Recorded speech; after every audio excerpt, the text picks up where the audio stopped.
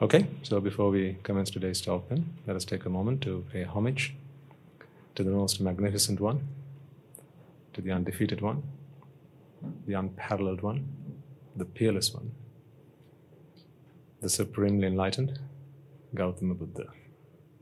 Namo tassa bhagavato arahato samma sambuddhassa. Namo tassa bhagavato arahato samma sambuddhassa. Namo tassa bhagavato arahato samma sambuddhassa. I want you all to take a moment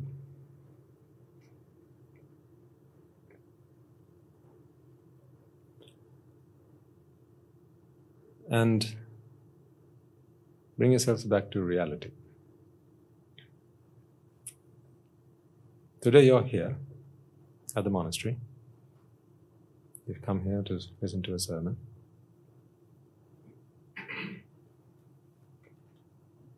And it's quite possible that you've put aside all other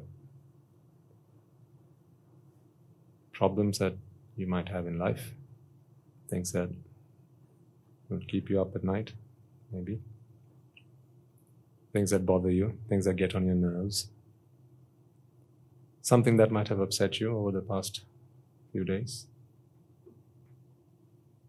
something that made you lose your cool, lose your temper, something that caught you unguarded, something that made you wonder, have I really understood the Dhamma at all?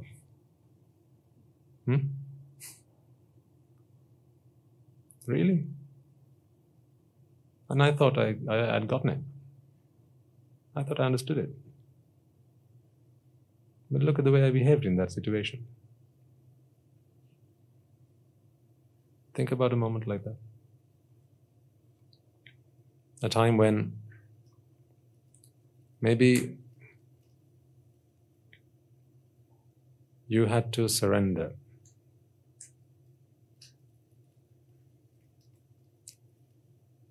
to the Mara of sensual desire, to lust, desire. Maybe a time when you felt that you were better than everyone else.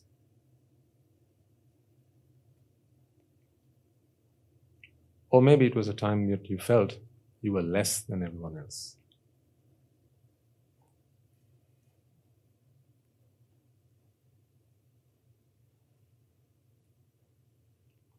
Think about a time like that. Hopefully you don't have to juggle your memory too much. Hopefully. Hopefully something will spring to mind without much effort. All of it, young, elderly, children, adults. Think about home. Something must have happened. At the workplace, something's bound to happen. Maybe on the street, you went shopping. Or perhaps you had a headache as you woke up in the morning. And nothing else there wasn't any other problem. Everyone was okay. It was always good, except for this annoying headache. But it was just there all day long, and it really just didn't let you get into the good spirits that you would normally have found yourself in as the day progresses. And then you were just not yourself that day. You were not the pleasant, nice, amiable person that you normally are.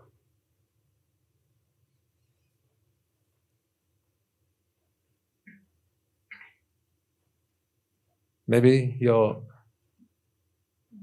husband or wife said something to upset you.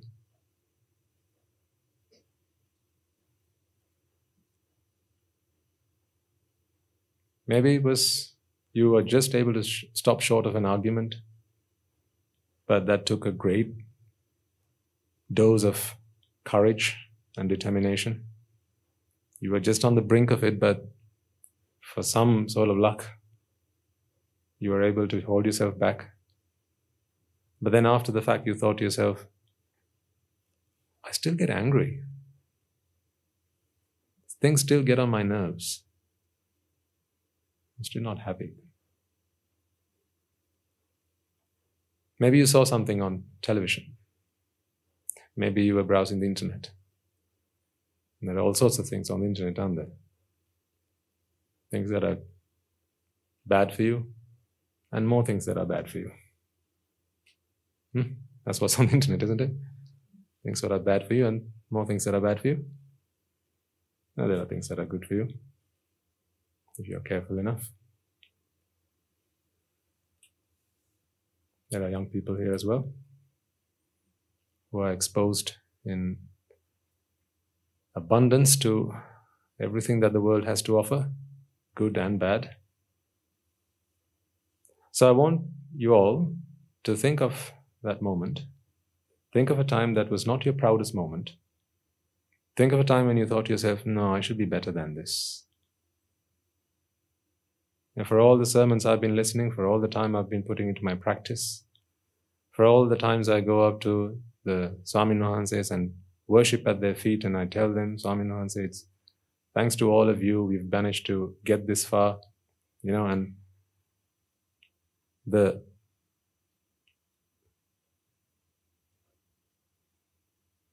picture that you present in front of me, is that who you really are? This is a question we should ask ourselves. A man is happy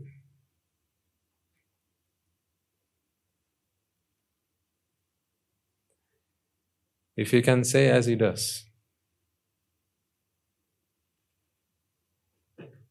and if he can do as he says.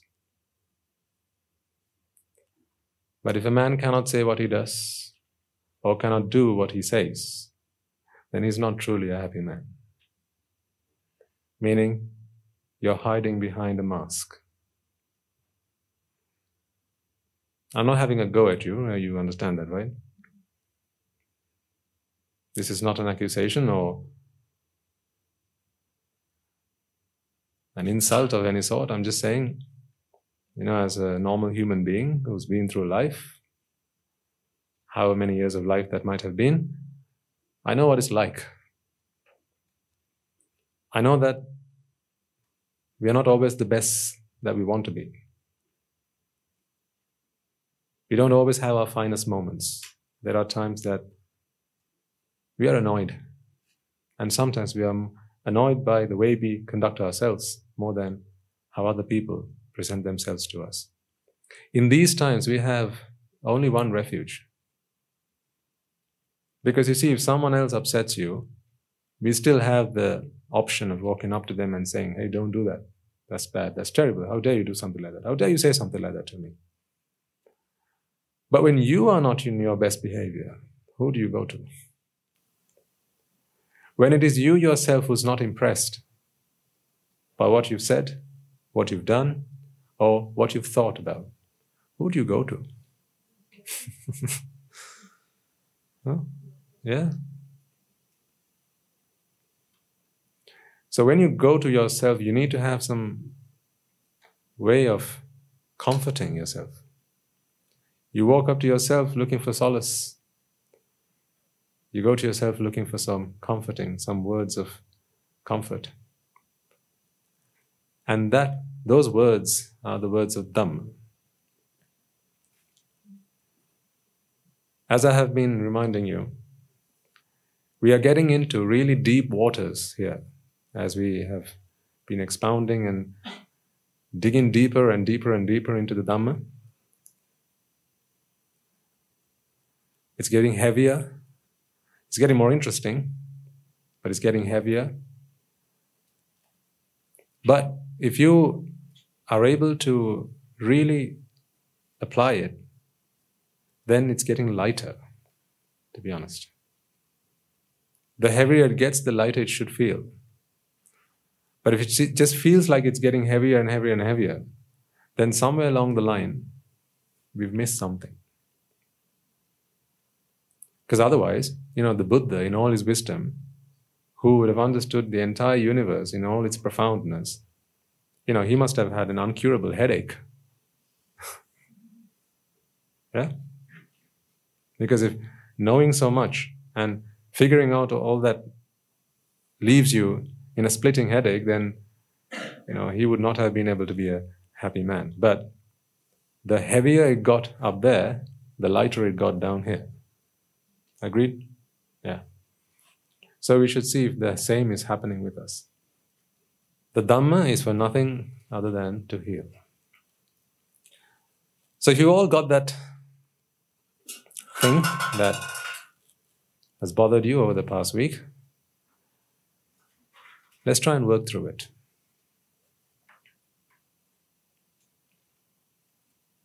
Let's try and analyze it. Now, I am sorry that I'm not going to be able to get each and every one of you to share your stories out loud and then walk you through it, but that is not my job. That's your job, isn't it? Mine is simply to show you how to do it, and then it's yours to actually take it by the horns and then do it yourselves. So, if you all got something that bothered you, annoyed you, vexed you, frustrated you, let's work through it.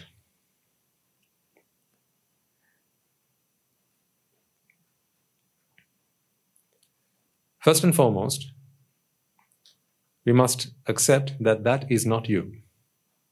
Are you ready for that first? So this is a practical approach to problem solving through the Dhamma. It's about time we did Prayoga Nivan Magga in English, right? So this is how you ought to deal with these problems. This is the advice I get from my teacher every day, all night long. Whenever I have a problem, he shows me, sort it out practically. This is the method, walk through it and do it yourself. If you run into problems, you can come and speak to me, but I've given you the way, I've shown you how to do it, go do it. Because he wants me to become independent, not dependent. And I want you to be able to do the same, so that you don't have to keep coming here. Which reminds me. Last week, I think, I jested that you have come to the mental asylum. Was it last week or the week before? Someone had taken it seriously.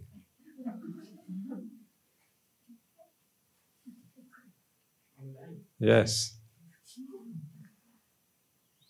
So I'm really sorry if I've disappointed anyone. They actually thought that this was a mental asylum, and they were looking to make an appointment. So, in case I burst your bubble, I'm really sorry. This is not really a mental asylum, but, well, this is a mental asylum of sorts, but not that kind of mental asylum, okay? It's the kind of mental asylum for people who have problems like the ones that you would have just thought of. Okay? So, thankfully, I remember, I thought to myself I should mention it. Because someone actually wrote in saying, I'm diagnosed and can I come and, you can't fault them, right? One day, maybe, who knows, one day. Right now we're dipping our toes into all sorts of different ventures to help people out. Rehabilitation centers and children homes and all sorts of things up in the horizon coming up. You can all get involved in them when the time is ready. And really give a good upbringing to the youth of our nation, to teach them how to be a decent human being above all. Sudugati, where science, math, technology have prevailed over everything else, but we know that as parents, you can only have You can only close your eyes and take a good sleep whenever the time is up, when you know that your children will live as good, kind-hearted, virtuous, decent human beings. All the money in the world is not going to let them do that. So we want to create that environment here. Lots of things planned for the future. We are always very busy at this monastery, I tell you. The one reason that my cough hasn't cured yet is because I can't keep my mouth shut in this place. No, honestly.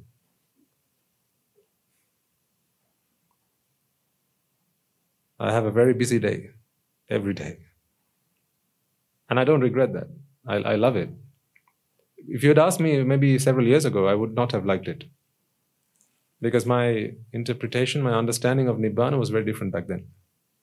But we all mature. I learn a lot about myself. Way back I thought, attaining Nibbana was about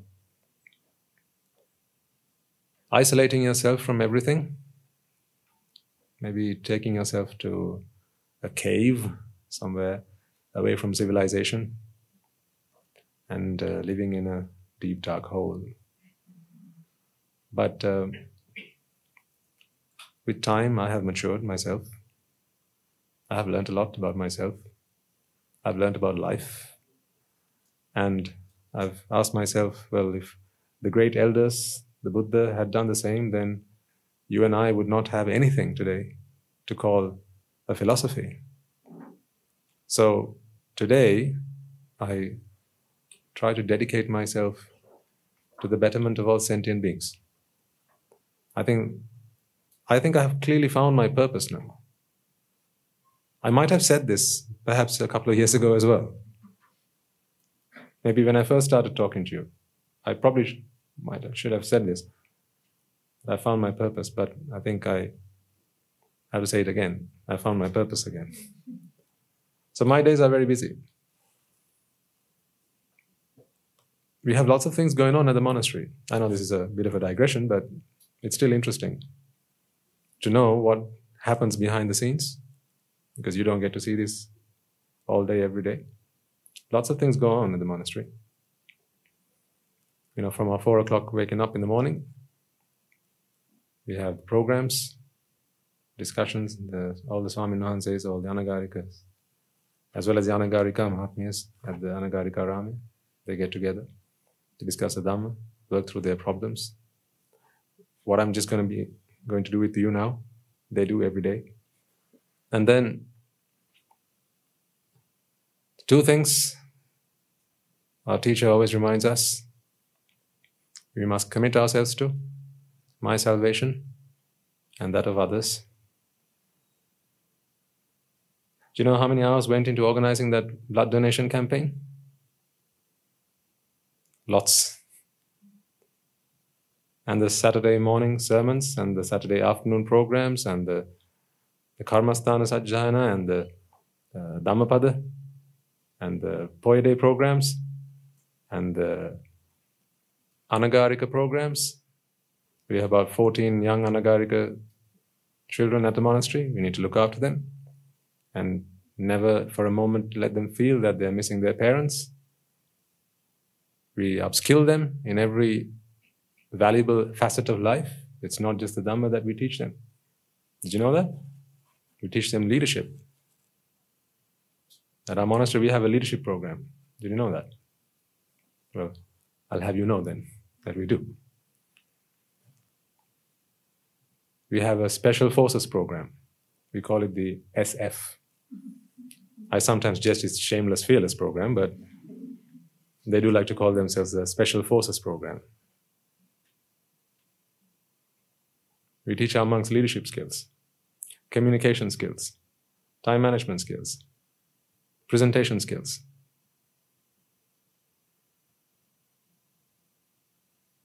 How to deal with problems. Because these are things I've learned, picked up along the way, never knew why I was learning them.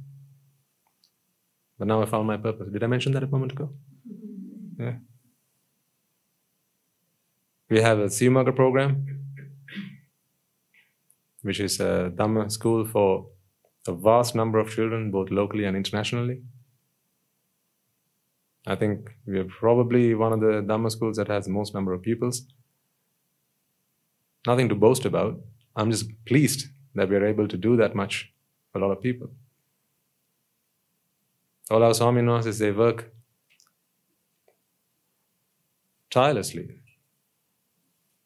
Because that is what you expect of them, don't you? Or what do you want me to do, rather? Sit down, relax, sip a Bacardi.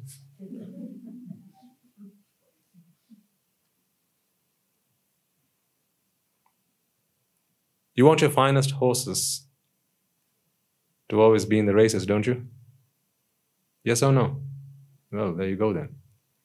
I like to think that I'm your finest horse.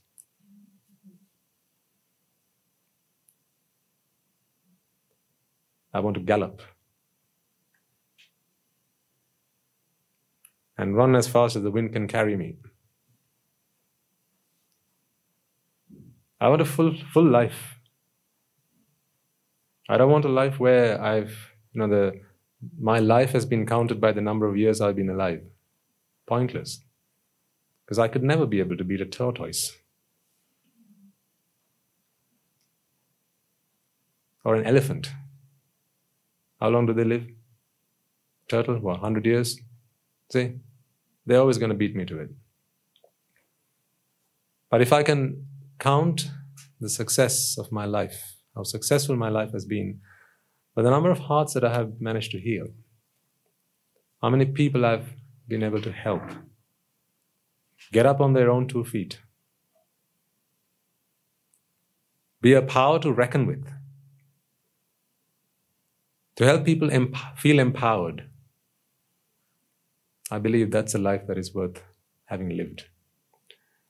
Some of our young Swaminwasis had the fantastic opportunity recently to visit an orphanage. We've started doing that lately.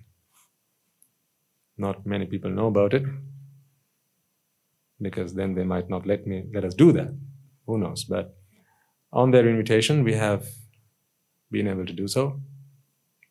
And this is a girls' orphanage. It's more actually a remand home, where young delinquents are captivated, or rather they're put in a cell, sometimes for no fault of theirs. No fault of theirs, because they need to be given the protection of the law.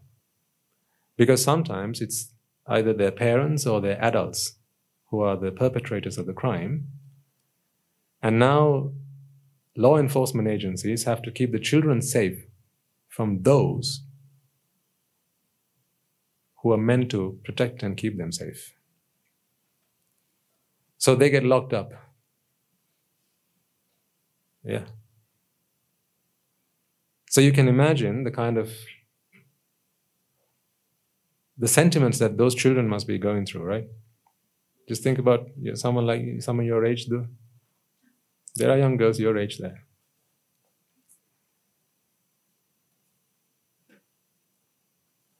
They feel that life is so unfair. They grow up hating everyone around them because they've done nothing wrong.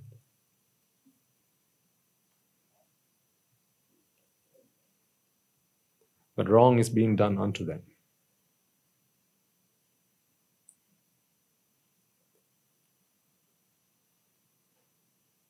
And they share their stories with us about how they were abused.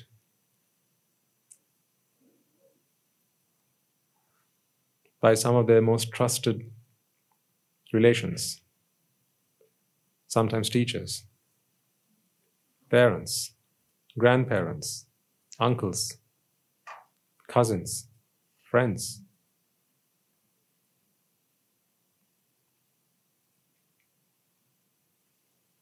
And they curse themselves for having been born humans.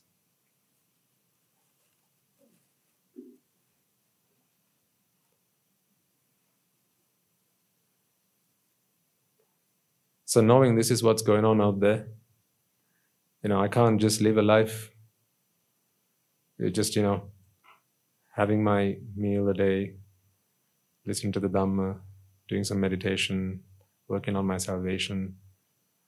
It just doesn't feel right.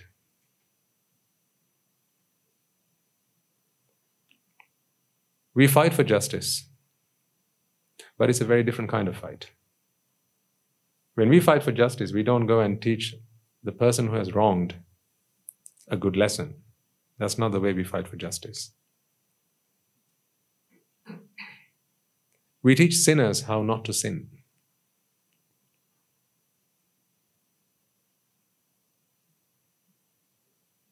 If you get beaten up by someone, don't come here with the person who beat you. I'm not interested. Come and tell me you were beaten, and I'll tell you how not to be beaten again. That is how we serve justice. We know that people suffer because they're helpless, because they don't know what to do. Things that have happened in people's lives have happened to them because they had no refuge. These young children, these young girls, I think there were about 13 or 14 of them in that particular children's home. Some of them are almost the age of almost 18. And because of some of the things that have happened to them, they resent society and they express themselves the only way that they know, which is by getting themselves into tantrums, shouting out, screaming. Now, people who are there to look after them think that they're just misbehaving. So what do? Yeah. Put them back into their cells. They're not animals. They're not animals to be tamed like that. But what to do? People don't understand how the mind works. Those who are in the capacity to look after these young children, to help them, they don't understand how the mind works. So with no understanding of how the mind works, how do you fix a mind that is broken? It's not because they're bad. They don't want to be misbehaved. They don't want to be mischievous. This is the only way they know to express their frustration and their anger. They feel that someone has done wrong to them. What can you do if you feel the way you do, right? So, I think for the third consecutive Poya day, we managed to go there and we started speaking to them. Our Anagarika Mahatmas, they're giving them counseling sessions. I know. Incredible they are. I do tell them they really make me proud. And those children have started to show a difference, show a change in the way they react and respond to things. This is one girl who's almost 18. And the thing is, once she turns 18, she can no longer be held in a children's home. But she's the same girl that is misbehaving.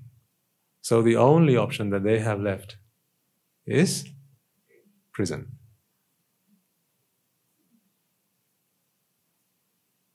And what wrong has she done? Nothing. Believe you me, the Anagarika Mahatmas, they came after the program last Poya day, and they had sent a message asking us, Swaminasa, is it not possible that we can start the Anagarika training program for 18-year-olds until we feel that they're ready to go on to become an Anagarika, so we can give them an environment in which they're loved, they're cared for, and they're shown a future. They're children just as much as every other child. Your child, their child, what difference is it? Every life is precious. Every life is precious to them. This is a human being after all.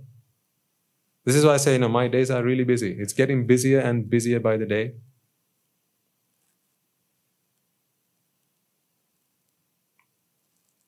And I'm loving it.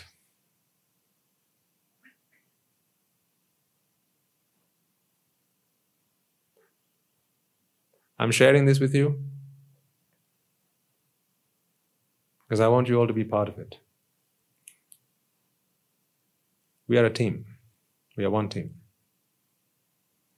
There's none like us. Whether you like it or not, there's none like us. Because we're all heading in one direction. We've all got one aim. And we know that to achieve our salvation, we have to help others do that.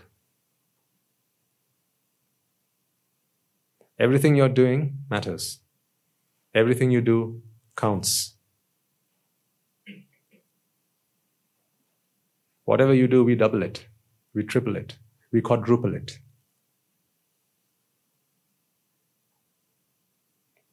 Guru Hamdru reminded me yesterday, Swaminathan, he said, human life is so short.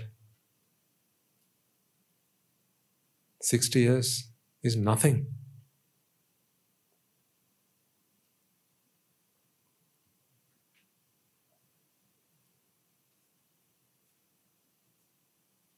With everything we want to do now to heal the human race, it just feels like life is just too short.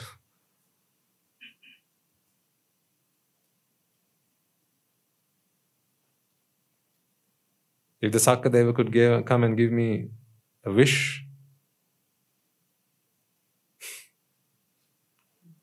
now I feel I'd ask him for longevity, more years. Because I feel there's so much I have to do. There are so many people who need me. There are so many people out there who need to hear these words. These words that transform me. These words that can make a real difference in one's life. These words that can transform a machine of destruction to a machine that can heal and set the world right. I need you all to join me in that effort. Be strong. Fight. The world awaits you. Compassion, your good grace, your kindness. This is not your money. This is about your willpower. This is about your resolve, your intentions, your want to do good,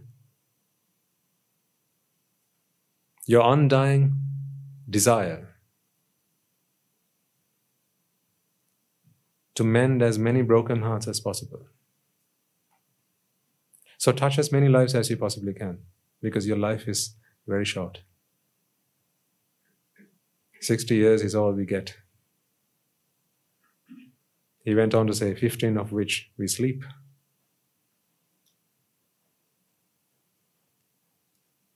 The first 10, 15 years of which we are useless. All we know is to swaddle in baby clothes and turn around this way, that way in a cot and be dependent on everyone. That's all we know how to do. That's what we're best at. That's what we're good at. It's only after about 20s, 25, 30 on, a brain cell starts to appear in this skull of ours. And we start to make sense of what we need to do. That's when things start to happen. But then, almost half your life is gone. And you only have the very few years left to make a change. This is why it's so important that we do this with many people. It's not enough for me to produce one student. It's not enough for me to say, right, you, from today on, be like me and continue to serve. We can't stop with one. As I was going on the alms round this afternoon, in the corner of my eye, I saw how many monks were in procession. I didn't realize we had that many. And then the Anagarika Mahatyas behind them, in single file, What a wonderful sight that was.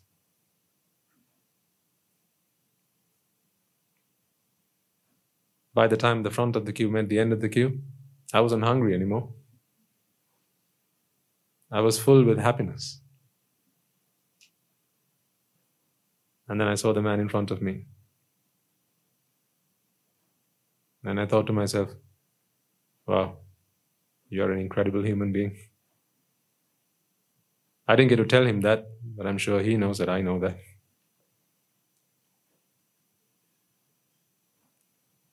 We are an army. Not just us in suit, but all of you as well. We are an army. You should see some of the comments that come through online.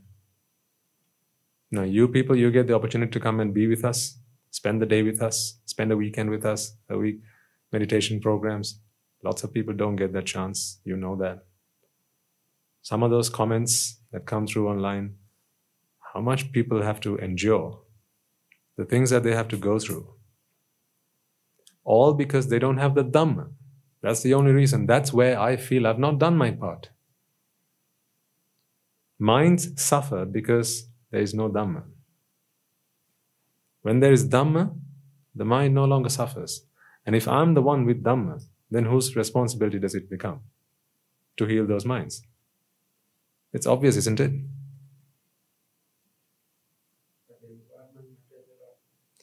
Yes. That's why we need to do whatever we can to be magnets of people's meritorious power. You know, Guru Swami Nasi always advises me, be someone who can attract other people's meritorious power.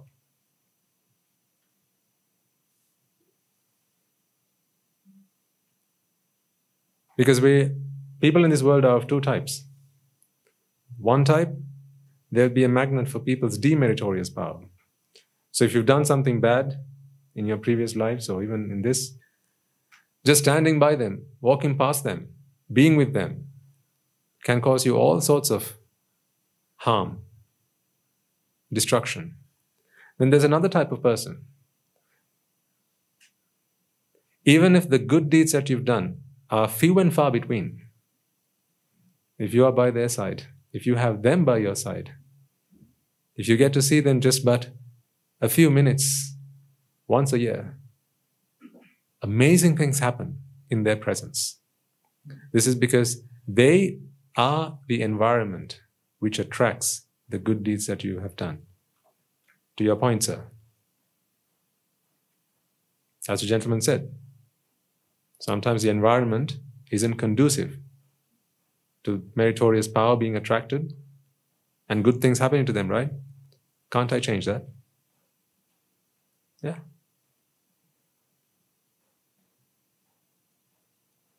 You know Sivali Maharatan Mahanse? If the Buddha was in any doubt of whether they would be receiving alms on that day, he would say, Ananda, go see where Sivali is heading. Let's all head in that direction. Right? How so? Because he was a walking magnet. Wherever he would go, he would create the environment. He would be the environment. Can you imagine that? Can you try and become the environment for someone? For good things to happen to people around you? Be that one person. Be that person who's in fact the environment for someone. In your absence, terrible things happen to them. Terrible things happen to them. Disaster. But in your presence, they can live a carefree life. They can live a happy life. Good things start to happen to them. Let's all try and become that kind of person. A person who is a magnet for people's meritorious power. I've just found my purpose. Yet again.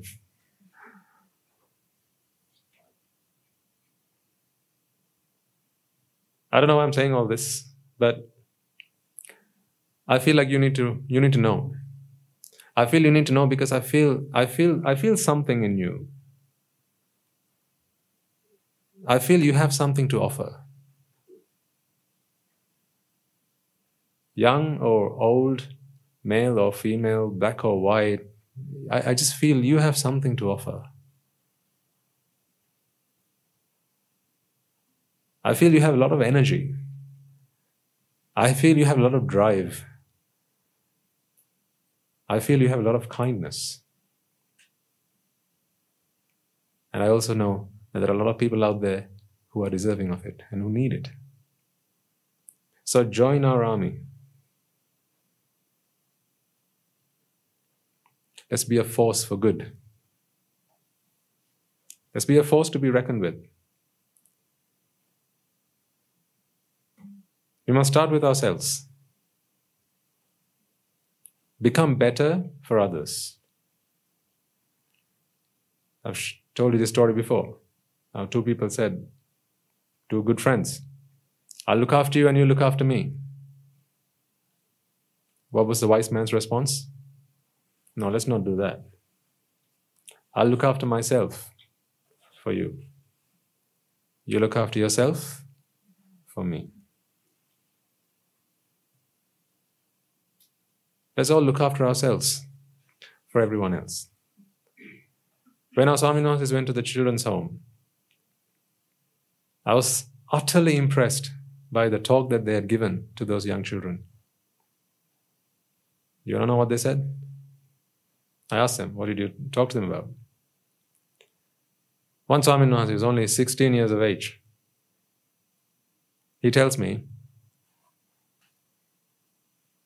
typically, in a children's home, the kind of sermon that they would receive would be something along the lines of, Puta, don't feel you don't have anything. Look at all the things you have in comparison to those who don't. It's not wrong, it's right. I mean, fair enough. There are others who are handicapped. There are those who are blind, those who are deaf, but look at you. You got your eyes, you got your ears, you got your arms, you got your legs, right? Okay, yes, maybe you don't have a mother or a father. Don't think about that. Think about what you do have and not about what you don't have. So that is typically what they would hear. And, fair enough. There's nothing wrong with that. It's good. So I asked him, was that what you talked about? He said, no.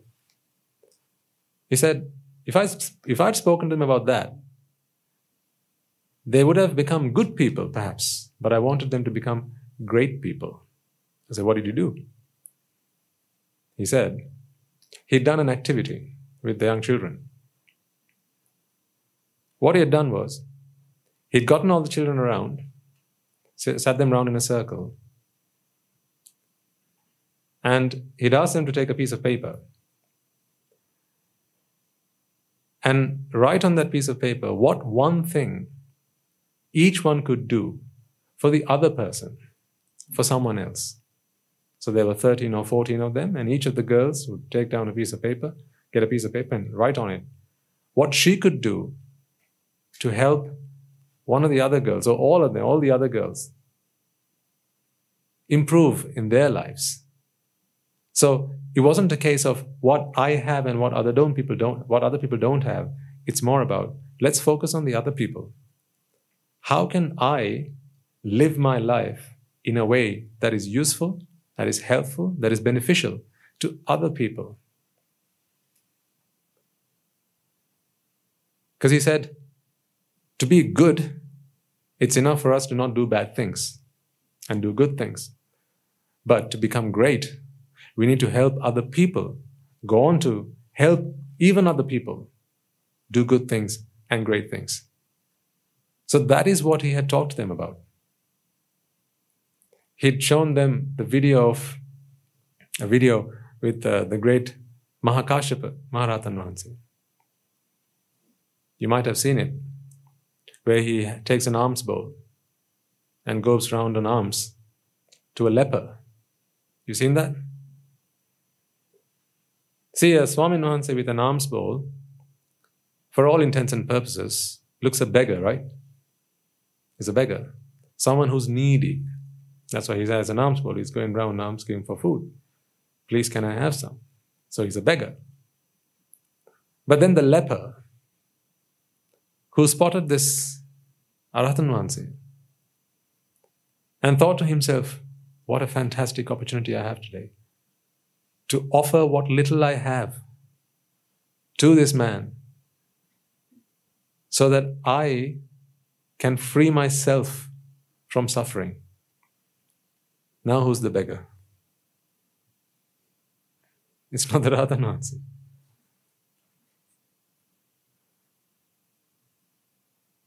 See, what Kashi Maharatan Wahanse did with his alms bowl is give the other person an opportunity to free himself from suffering. We know for sure that he didn't walk up to him just for a handful of rice. That was not what he wanted. Why did he then take that rice and sit down in the presence of that person, in his vicinity, and have the food then and there so that he could see and rejoice in it?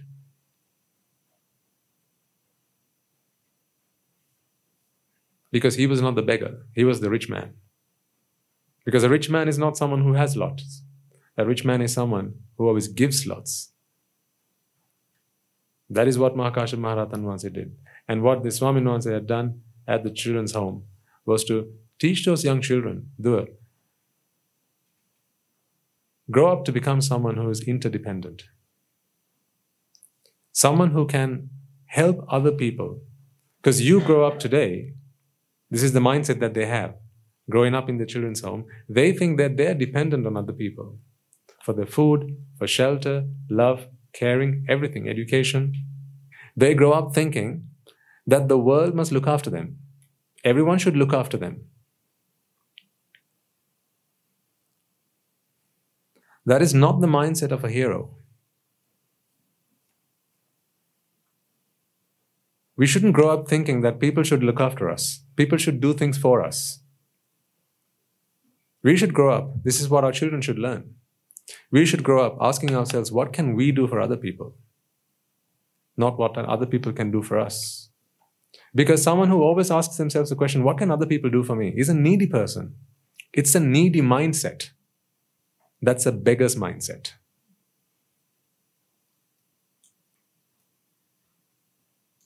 Even if you're a very rich person, you can still have a beggar's mindset.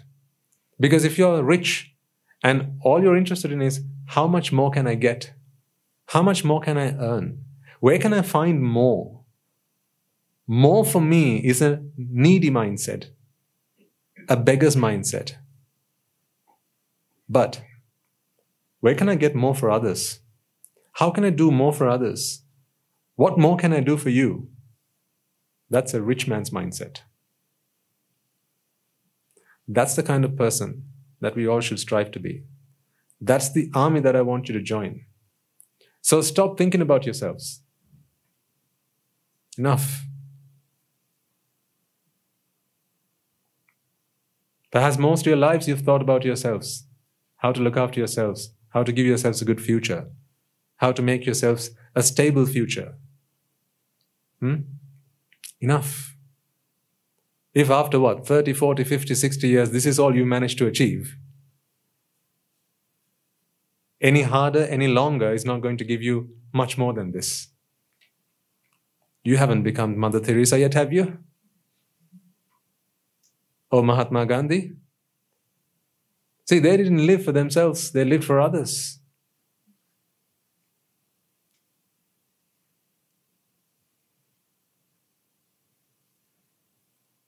And if I'm bringing examples like Mahatma Gandhi and Mother Teresa,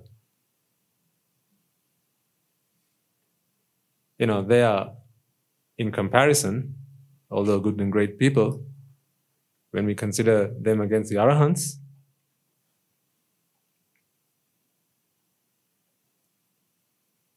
because you can become even better, even greater. Focus more on others. Focus on what you can do for other people. Think about how your existence can help transform other people's lives. And again, I re-emphasize the point. This is not about spending every penny you have. It's not about that. That's a very little thing in comparison. It's about your approach. It's about how you make another person feel. It's about how you inspire someone else to go on to become great people. See, if you feed a man today, he'll be able to relieve himself from hunger today. But if you teach a man how to cook, how to grow, how to till the soil, how to cultivate, now you've taught a man to become independent. That didn't cost you any money. I want you to be true inspirations to other people. You know, people respect you. People admire you. Can't you, at the drop of a hat, if I were to ask you, think about 5 people who really admire you. Can't you think of 5 people who really admire you? I'm sure you can. 5 people who idolize you. 5 people who think, wow, if I could be like her one day. For a daughter, it may be her mother. For a sister, it may be her brother or her elder sister.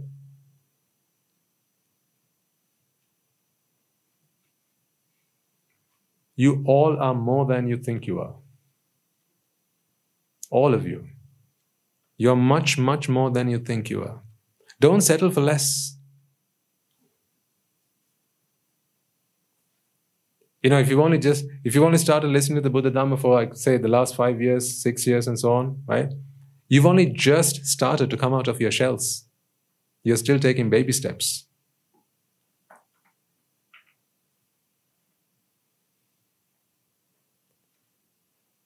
You might be mature in age, but you've only just started coming out of your shell.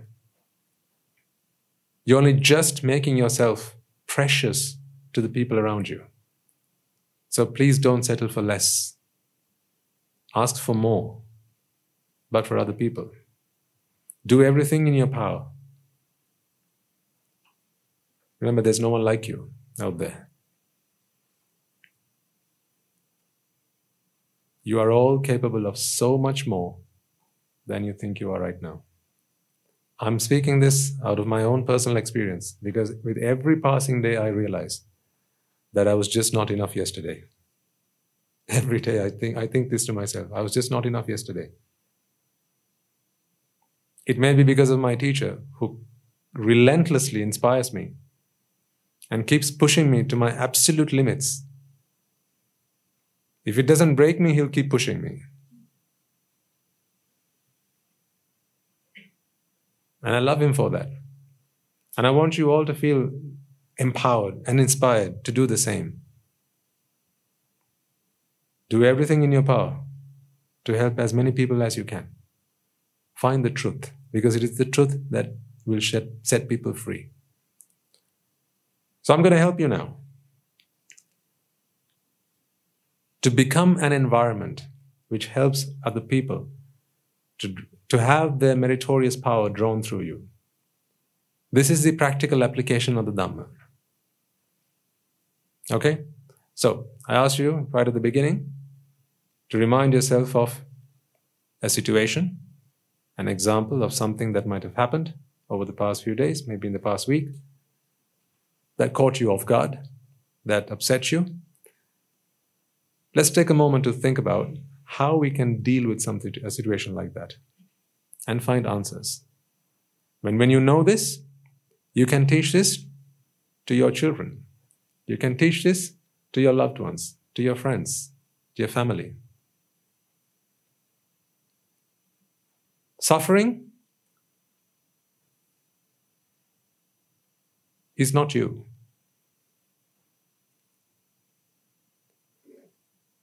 Suffering is a byproduct. It is not natural to suffer. Right? Can you jot that down? It's not natural to suffer.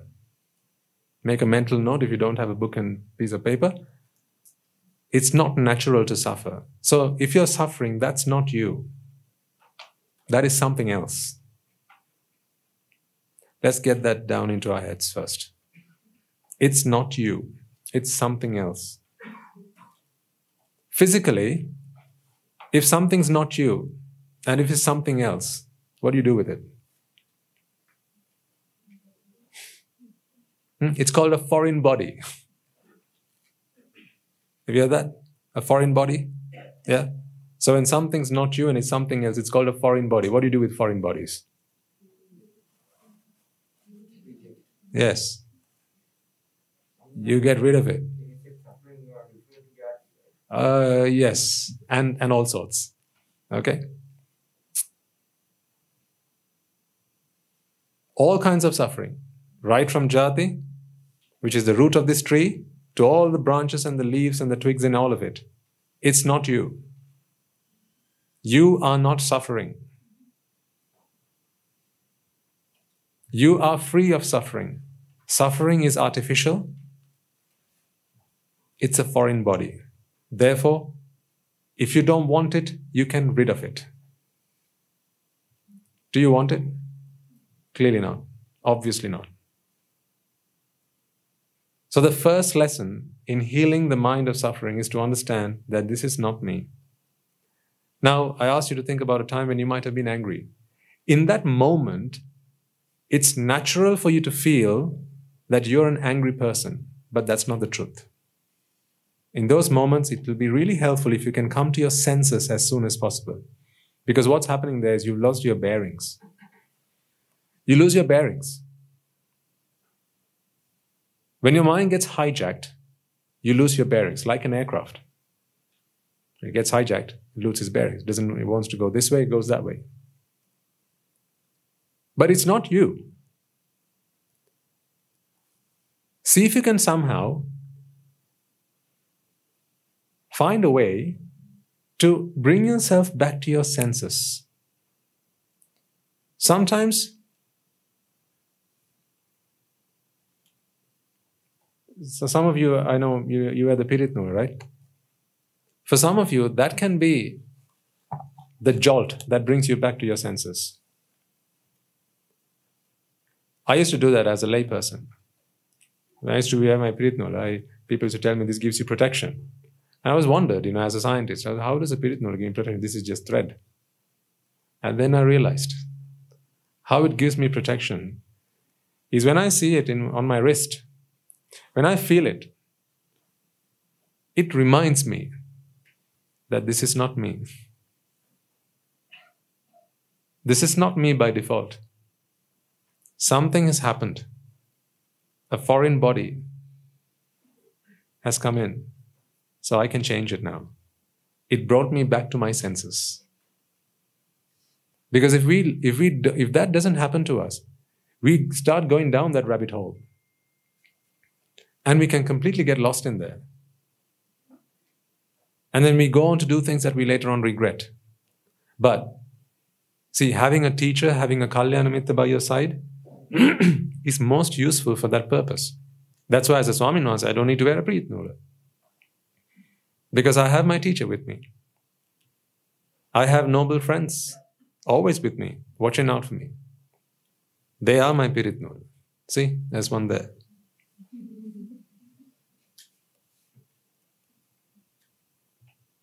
That's my Piritnula.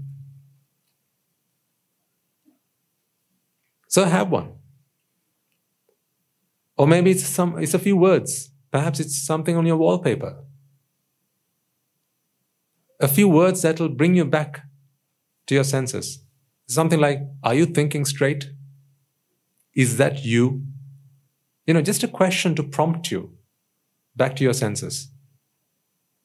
This is a teacher in the absence of a teacher. I think it's going to be really practical advice if you can have something like that. A token, a reminder, just to bring you back to your senses. Your mobile phone, especially for young people, it's a good thing to have something like that on there, just to bring you back to your senses. Because sometimes, you don't know, you went in there to do one thing, but now you're doing something else.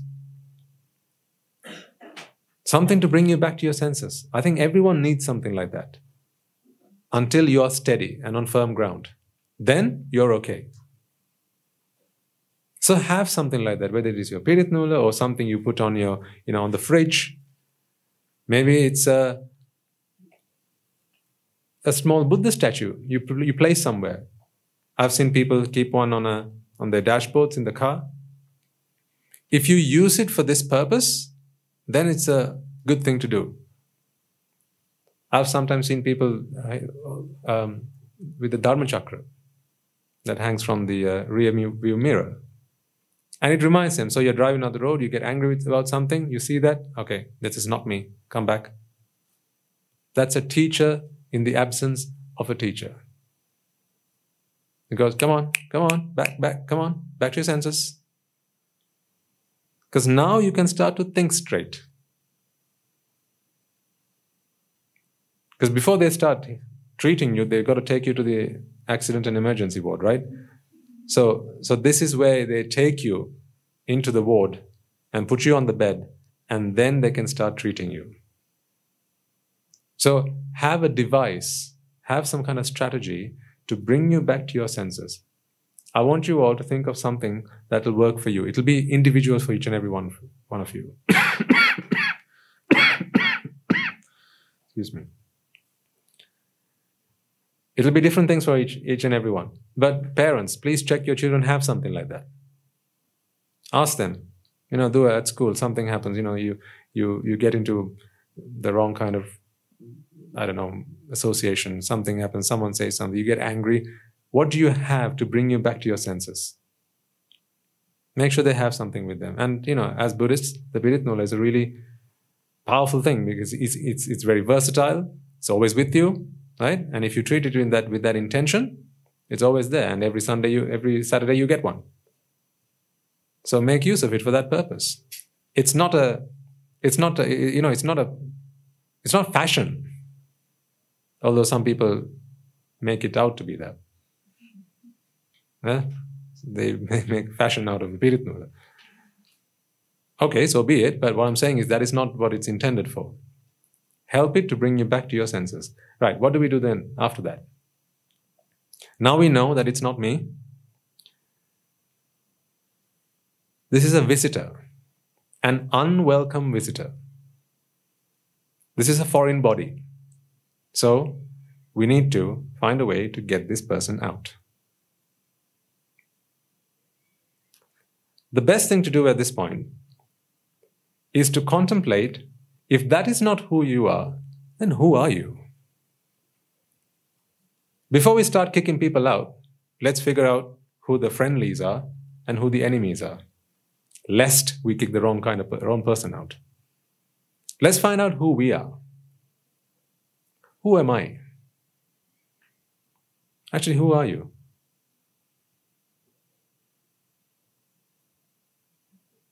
Once you figure out who you are, then you can work out who's not you.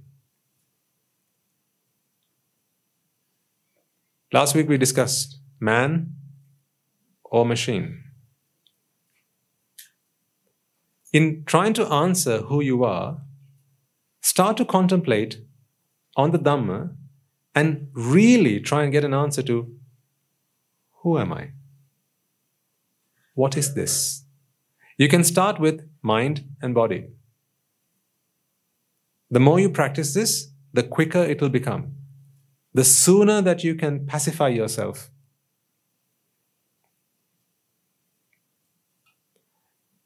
The reason that we lose our cool is because we lose focus of the truth. So the sooner we focus on the truth, the sooner we regain our composure. So who are you? Mind and body. Are you anything more than that? No. Mind, body. Now think about what's going on in that situation.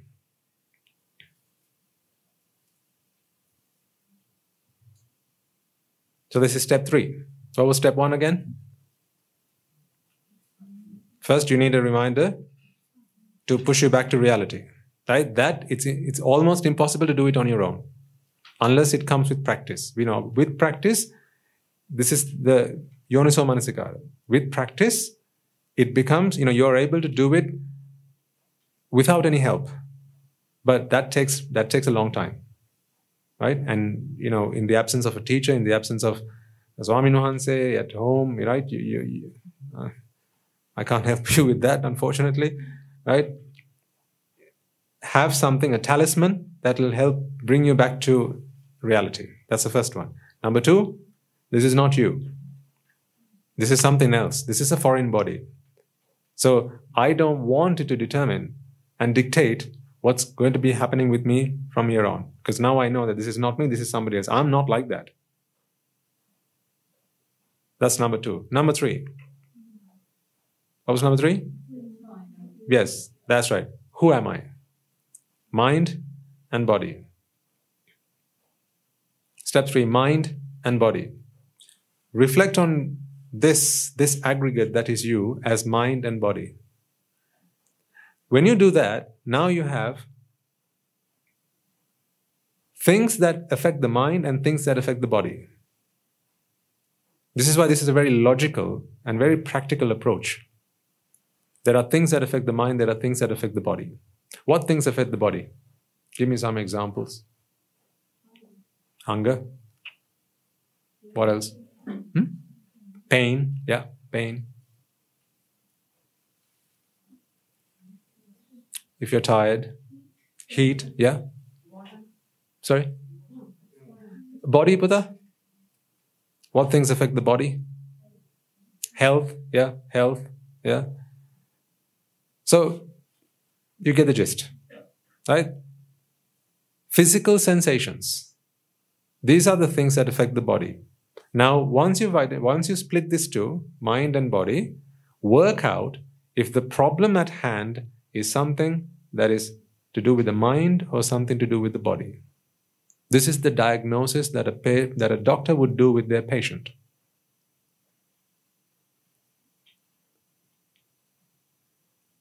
Work out whether this is a problem with the mind or a problem with the body. If it's a problem with the body, then put the Dhamma to a side. Yes.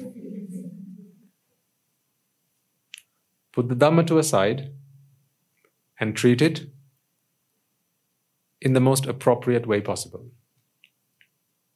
Right? So there are inappropriate ways of treating that, and there are appropriate ways of treating that. So treat it in the appropriate manner. So for example, you're feeling hungry. How is the Dhamma going to help you then? The Dhamma can't help you there. Right? So put Dhamma to a side and go and find something to eat. Now, if it's not a problem with the body, now you know it's a problem with the mind.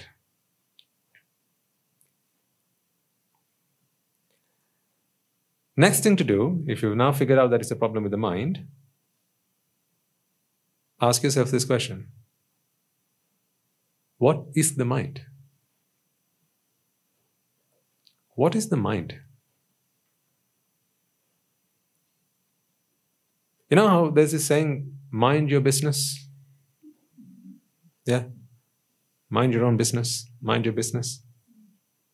What does that actually mean when someone says mind your business? Yeah. Right? Don't make my problem your problem, just mind your own business, right? See, the mind is very bad at minding its own business. Exactly. The mind is terrible at minding its own business. What is the mind's business? Yeah. Processing. This is the process we talked about. The mind has a business. So, mind your own business. What is the mind's business? We've talked about this. Now you should all be able to spell it out for me as I write it on the board quickly. Yeah, that's right. Very good. Receiving. Registering. Recognizing. Responding. Perceiving. You like my writing?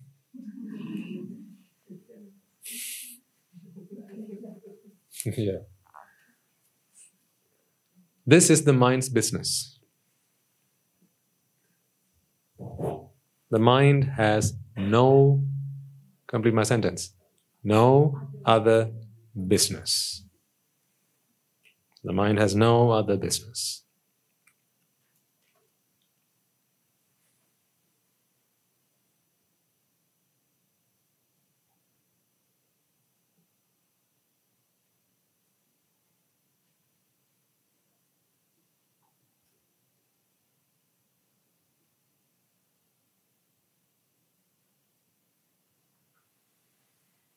What are they? At least what do they look like?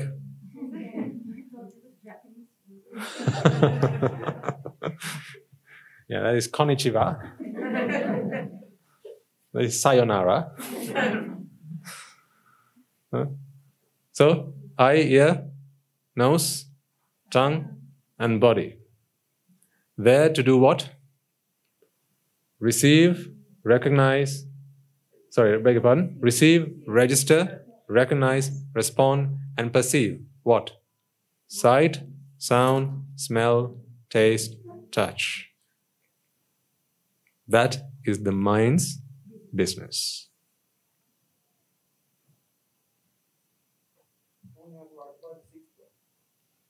The mind.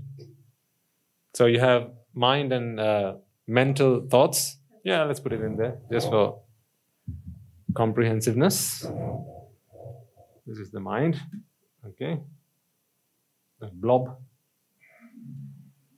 And you have memories and things like that. So that's fine as well. Thank you. So 1, 2, 3, 4, 5, 6. 6 sense doors. The mind's business is to receive, register, recognize, respond, and perceive the 6 stimuli that come through the 6 sense doors. Anything and everything else is not your business. Anything and everything else is not your business. So what happens if someone tries to do something that is not their business?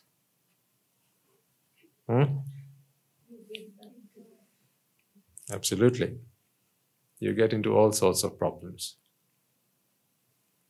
It is not the mind's business to do anything other than these things on these things.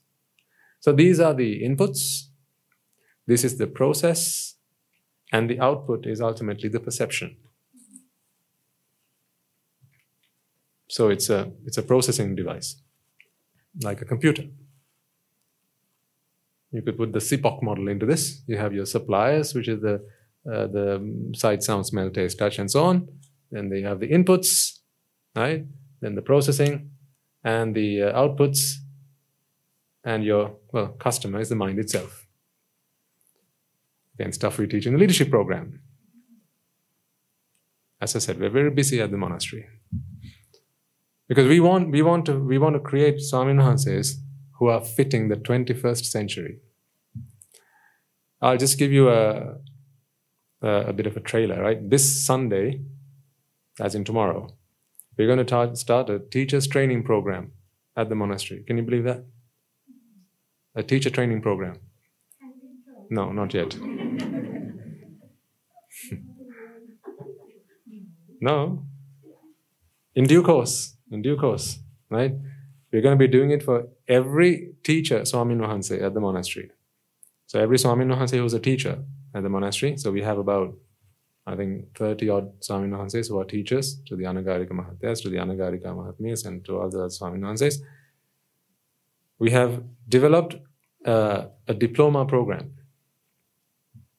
You get a certificate at the end of it. And we teach them psychology. We teach them Buddhist psychology. We teach them methods on how to tackle problems. We teach them about communication skills. We teach them active listening skills. We teach them how to give feedback. We teach them lots of things. This is a university. This is the university of life, this monastery. And I'm so proud to be a member of it. So incredibly proud. You are our biggest assets. You really are. Because it's either you or your children who are here with us. And in giving us your children, you have entrusted us with, every ounce of trust you've placed on us. It's just incredible. You've given us your children to bring them up, to foster them, to, help them grow up to become wonderful and amazing citizens of this world. So in that teacher training program, the reason I mentioned that is they're going to have to write a dissertation, 3,000 to 4,000 word dissertation as part of their diploma. And the title of that is the bhikkhu of the Buddha's era in the 21st century. So they need to compose a dissertation, which is their thesis, on how to produce a Swamin Wahanse to go on to become someone who represents a bhikkhu of the Buddha's era. So someone like the great elder Arahants, Sariputta Thera, the Moggallana Thera, Ananda Thera, and so on. So it is our teacher's duty, teachers as in the plural, our teacher's duty to produce our young offspring, these young Samanera Swamin Wahanses, to become great elders like that. So they have a dissertation to prepare as well. That's how much we focus on creating, real talent in our monastery, because we know that, our journey is not for the next 5, 10, 15 years. We are aiming for the next 600 years. It's a long journey ahead of us. But we've got to start here, start now, right? And you're all going to be part of that. I need your help. I need you to join me and help me in making this possible. Right? Okay? So coming back to this, what are we talking about? Mind's business, yes, thank you. So this is the mind's business. The mind has no business doing anything other than this. Now, let's take one of those situations that you would have thought about when I asked you to think about. Excuse me. Think of one a moment ago. Let's say you agreed something with someone. You agreed on doing something or meeting somewhere, or you made an appointment with someone and they never turned up. Or say someone borrowed something and they have no plans on giving it back to you. Or someone's kept a promise, or they've promised to keep a promise, but they've broken that promise, whatever, right?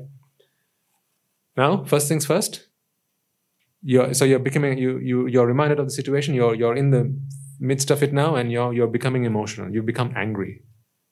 What do you need now? Step 1, step back to reality, right? So you need that talisman, Pirit Nola or whatever, right? To bring you back into your senses. Number 2, it's not you. It's not you. This is not me. Right? So we remind ourselves, this negative emotion, this is not me. This anger is not me. I am not angry. Anger is a foreign body. I am not angry. Anger is a foreign body. Does that make sense? I am not angry. Anger is a foreign body. Next, who am I? Therefore, mind and body. Is this a mental problem, or is it a physical problem with the body? Now, we are angry. Anything to do with the body? No, nothing to do with the body. Now, there will be on some occasions, let's say there's a mosquito sucking your blood. Okay? And now that has made you angry. And you're thinking to yourself, what do I do? Shall I teach it a good lesson that it'll never forget? Right? So, but you're agitated now because there's a mosquito. Now, let's take that problem. So, first come back to your senses. Fortunately, if it's close to your Pirit Nula, it helps. Right? It helps if it lands close to your Pirit Nula. Right? Which one? Someone's going to win. Right? And then who are you, right? Mind, body. Now you feel the pain. So clearly there's a physical element and there's a mental element. The physical problem here is that the mosquito is sucking your blood. And in the process of doing it, it might make you fall ill. So what do you do about that? Yes, of course. Put the Dhamma to a side. Put the Dhamma to a side and deal with the problem. Chase it away. Move it out of the way. Yes, in the most appropriate manner. Yeah, there are several ways you can chase it away, and that's one. Right? Not very appropriate. Now, what is not appropriate will become obvious if you also start to see, is there a mental problem here as well? It's very important to distinguish these two from one another. All you need to do is chase the poor guy away. If you're going to get angry about it, that's not a physical problem anymore. That's a mental problem. Because the body is not angry. Is it? The body is not angry. Yes. Let's go and ask the mind. Are you minding your own business? Let's ask the mind. Okay, so what's going on right now? This stage, right? Body. Mosquito on the body, sucking blood. You can feel the sensation. It's going through the process and you're receiving it, registering it, recognizing it, responding to it, and now you're perceiving it, that this is a mosquito sucking my blood, right? That is what the mind is there for, to identify what's going on with the world, right? The mind has done its job. Yeah. So the mind should not have a preference here. I'm not saying that it should be pro-pain. The mind shouldn't be pro-pain. In fact, well, not propane as in propane, not the hydrocarbon, right? Pro-pain, right? So the mind should not be pro-pain. What the mind should be is against pain.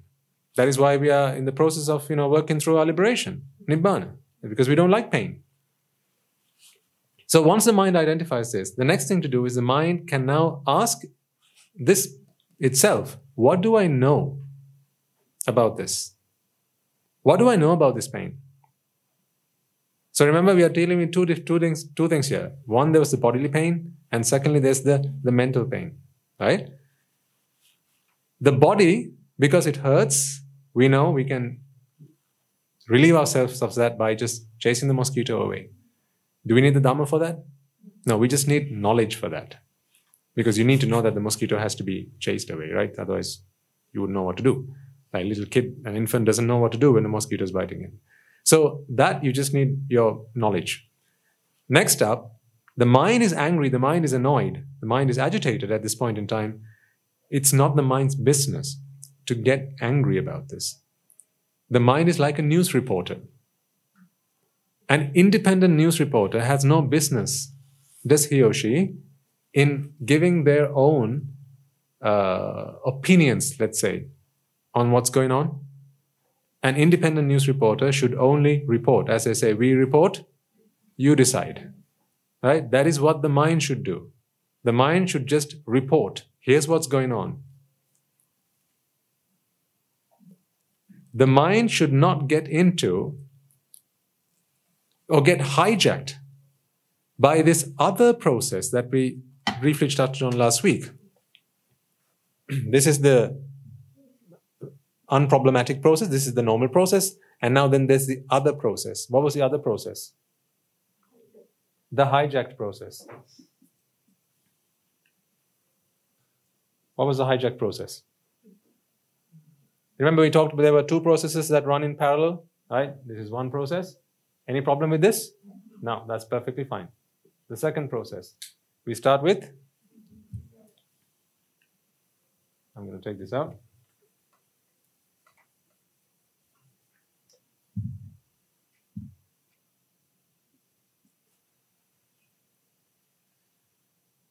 Ignorance.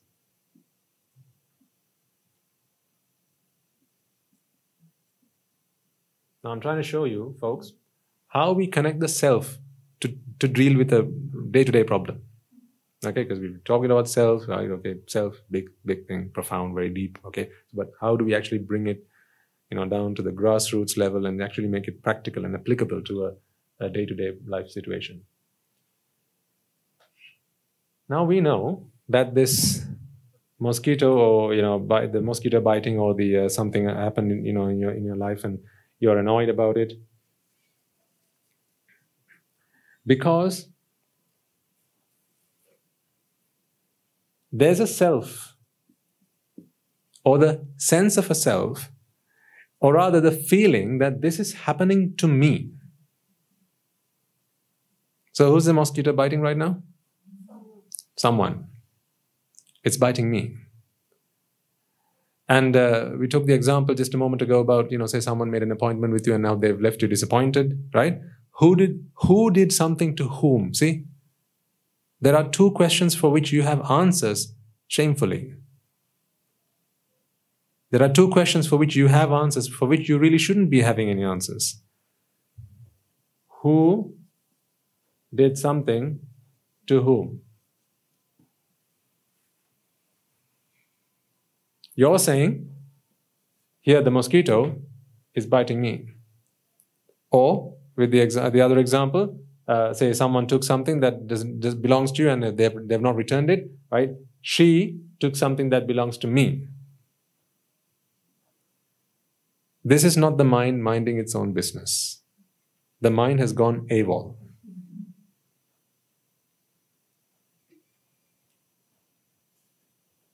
Reason, the normal process that we talked about earlier, there is no room for something like this to be produced. There's no way for something like this to be produced by the standard, by the normal, by the default process.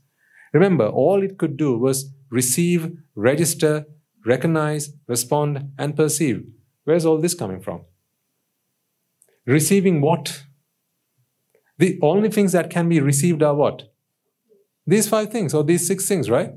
So how was a who received? How can you receive something that was never delivered?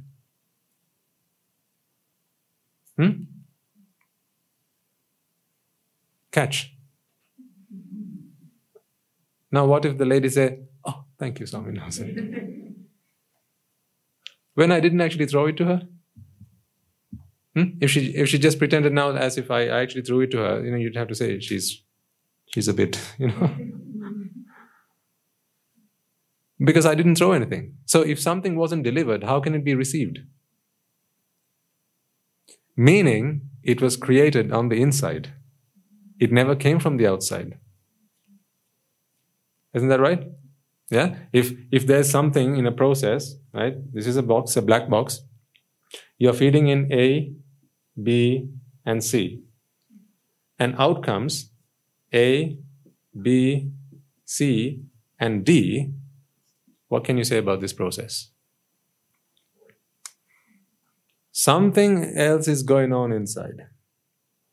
If you put in A, B, C and you're getting A, B, C, and D, then something unknown to us is happening on the inside.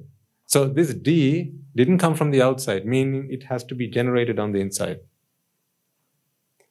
We're talking about this process as being that process 1, A, B, C in, A, B, C out. Okay? But there's a process 2 which kicks in and you get a D outside.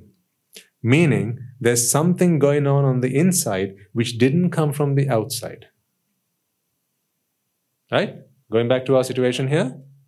There was a mosquito that bit you. That was fine. If you sense the mosquito, all right, no problem. But if you're saying who did something to whom, if you feel that this mosquito bit me, there was no process there for a self to have come about. So something foreign is going on inside.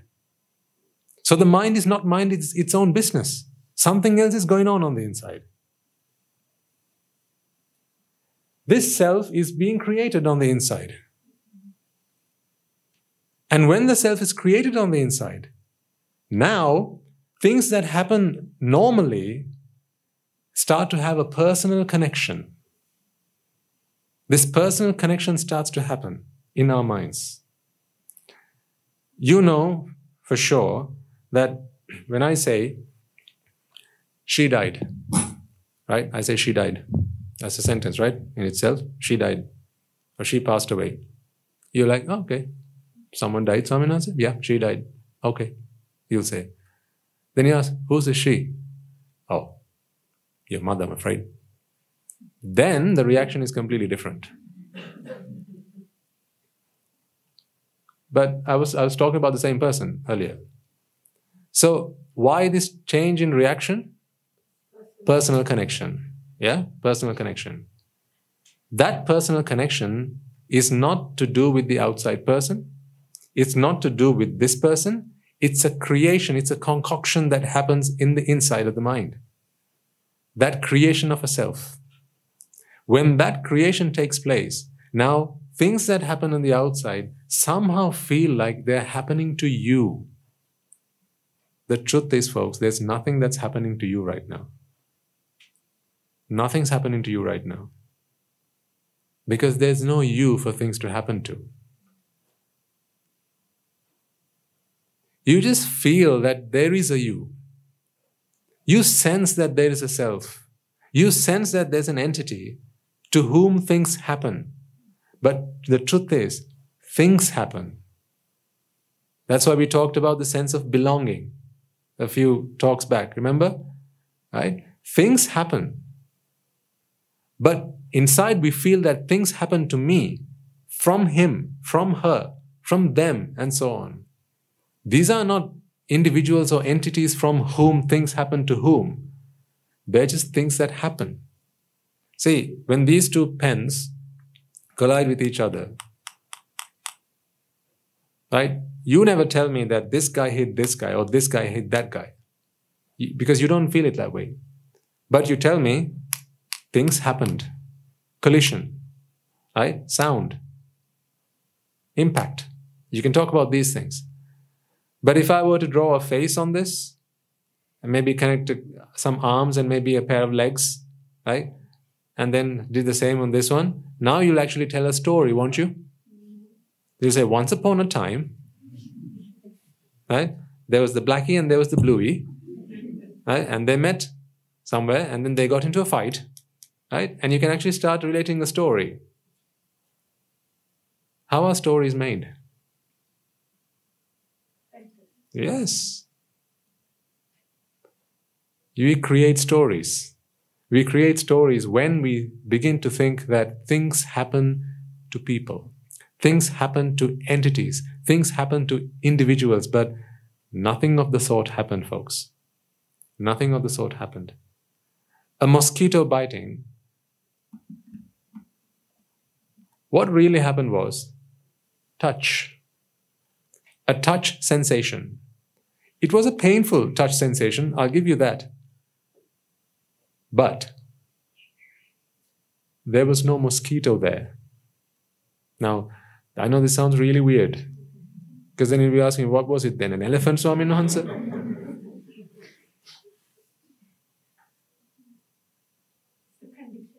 Yeah.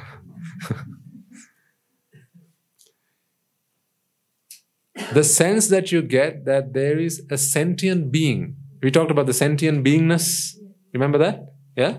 This sentient beingness or this sentience. I looked up the word. Apparently it's sentience. Right? This sentience. Sentient beingness rolls off the tongue better. This sentient beingness does not exist in these outwardly projections. Focus on yourself for a second. And try and see if you can make sense of what I'm talking about here. Right? Just look at your hands for a second. Right? Look at your right hand or your left hand. You know, you can see your fingers, right? Wiggling them, right? Moving them about. When you look at it, you get this impression that it's you who's doing it, right? And you get the feeling that it's your hand, your fingers. This is a hand. These are fingers. This is wiggling. This is motion. All of that is true. What is not true is that this is your hand.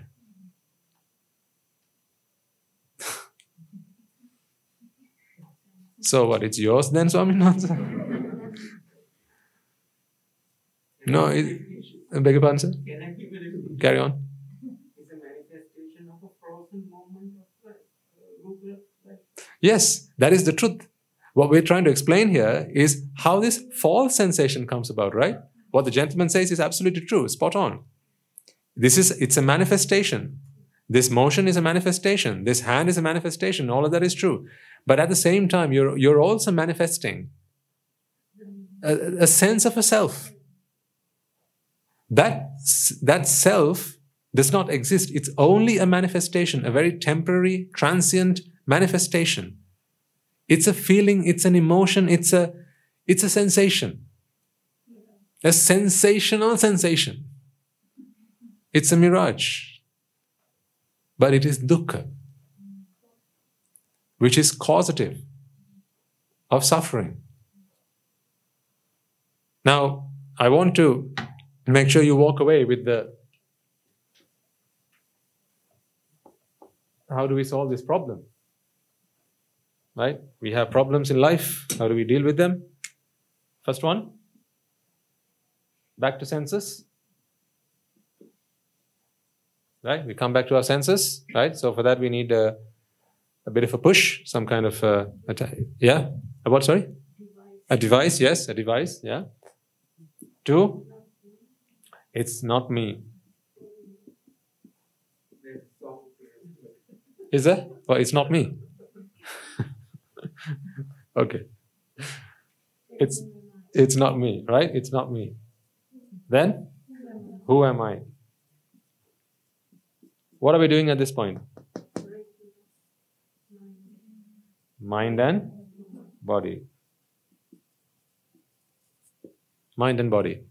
Why are we doing this dichotomy? Absolutely. Because if it's a problem with the body, then what should you do? Leave the Dhamma to a side. Okay? Let's not use the wrong tool for the wrong job, right? So if it's to do with the body, then in the most appropriate manner, right? Fix that problem. And then problem solved. But if it's to do with the mind, now ask your mind the question. Are you minding your own business? Are you minding your own business? Have it written down somewhere, folks. Maybe in your diary. Maybe in your daily journal if you use one. Maybe it's on your phone. Maybe it's your wallpaper. Right? Maybe it's on your dashboard somewhere. Maybe it's on your fridge somewhere. I remember some of you used to do this with what you're waiting for. Huh? Yeah? Yeah? What you're waiting for? Yeah? When we talked about...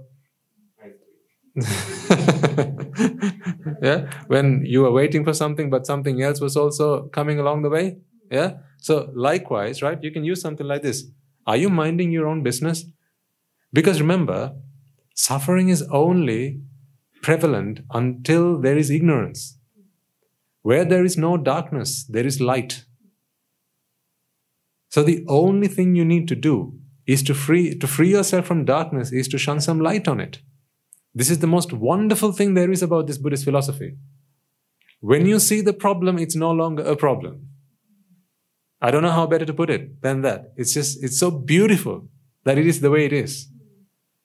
A problem is only a problem until you see the problem. So really, there are only, there is no such thing as a solution in this world. There are only two types of problems. There are problems that you've seen and problems that you haven't seen. In other words, there is no such thing as a problem. There are only solutions. The solutions that you have seen and the solutions that you haven't seen. If you were to take a piece of thread and it was knotted, right? It's a knotty problem only until you see how the knot has come about. The moment you spot that, it's no longer a problem. So a problem is only a problem until you actually see the problem. I think it was Einstein who said once, give me an hour to solve a problem, right? And I will spend 55 minutes of it trying to understand the problem and 5 minutes solving it. Whereas what most people do is, yes, they try and spend 55 minutes to solve the problem. when the problem, and then actually they spend the whole hour trying to solve the problem, and then the problem is still not solved. We spend far too much time trying to solve problems. Really, when all we need to do is try to see the problem and understand the problem. So that's what we're trying to do here. Are you minding your own business? We know now what the mind's business is. These are the 5 things, right? To do with these 5 things that come to the mind, projected from the outside through our 5 sense doors, or if you include the mind, the 6th one as well, right? These 6 things, and nothing but these things happen. In this aggregate that you are, nothing other than these 6 things happen. I grant you, I promise you that, except for one other thing. When the mind's not minding its own business, now there is an additional process that takes place, which is process number 2, which is the creation of that self, that sense of self. And the moment that sense of self is created, through what we discussed earlier about, how Natasha and that insanity mode, right? We will talk about these concepts again in future, right? When this insanity mode kicks in, now all these sensations somehow all of a sudden become personalized. They become personal to you. So good things, again, you take personally. Bad things equally you take personally. Is it okay just to not take the bad things personally and only take the good things personally? What do you think about that? That's all right, isn't it? Huh? What if you took the good things personally, not the bad things? How about that? I said, don't take it personally, but I've got a gift for you. Huh? Isn't that okay if someone does something good for you and you take it personally? See, this is the thing, right? People will tell you, don't take things personally, only when things don't go right, right? Right? If something's working all right, right? You're in a good relationship, things are working out, you're in a loving, caring relationship, then they say, oh, how wonderful it is to be like this. Right? Now it's okay to take things personally, apparently. So it's okay to be mad if you're the good kind of mad. No, the truth is, you can't justify that. Because madness is madness, and besides, even when things are working in your favor, remember, there's always fear. Right? Grief is only one part of the story. We always forget fear. Don't we? We always forget fear. Absolutely, sir. Yeah. Without good, there's no bad. Without bad, there's no good. It's a duality. So, the mind has no business personalizing these things or personifying these things. There's no person here. These are just events. These are just occurrences. The mind's job is simply that of a news reporter. Something's happened. Here's what's happened. That is the mind's business. So ask yourself, is the mind doing anything other than what it's meant to do? Is the mind trying to personify? Is the mind trying to, or rather, personalize? To make this, make this an intimate experience? Because that is not the mind's job. If it's happening, then please come to your senses that you've gone mad. So what do you do after that? Come back to the truth. What do you need to do to come back to the truth? Just to see the truth, isn't it? That's the beauty of this. All you need to do to see the light, to come out of darkness, is to see the light. See, if this was a dark room, and I want to rid the room of darkness, what do I need to do? Switch on the light and then do what? Nothing else. Do I need to switch on the light and then do some? No. All I have to do is switch on the light. That is the beauty of the Dhamma. The moment the Dhamma is there, now you're in light. And with that light, with that wisdom, darkness is dispelled. So the moment that you see that the mind is doing something other than what it's meant to do, you've already realized what the mind is supposed to do. That realization in itself is what's going to solve that problem. Now, I know this is me saying it, and it's something else for you to be doing it. So here's what I want you to do now. I want you to take this method home with you, and I want you to try it for a week. Because this is what I do. And it helps me. I promise you, this is what I do. Whenever something happens, because I'm not an arahant, right? Things happen. And when things happen, I ask myself, I first get myself back into my senses, right? Come back to sense. This is yoniso manasikara, the start of it. Then I ask myself, then I tell myself, no, this is an unwelcome visitor. Right? Guru Swami nicely puts it as an agantuka upaklesha. An unwelcome defilement into the mind. This is not me. I'm not like this. Something's happened. This is a foreign body. So this can be changed. Therefore, the beauty of this is why this is vital is because you don't then start beating yourself up about it. That's the worst thing to be doing, folks. Please, please, please never catch yourself doing that. It's a vicious cycle. If you ever start to guilt trip yourself for something that has happened to you, if you feel, desire, anger, delusion, right, whatever the case might be, if you start to guilt trip yourself about it, if you start beating yourself up about it, remember, that's completely off track. That is insanity mode on steroids.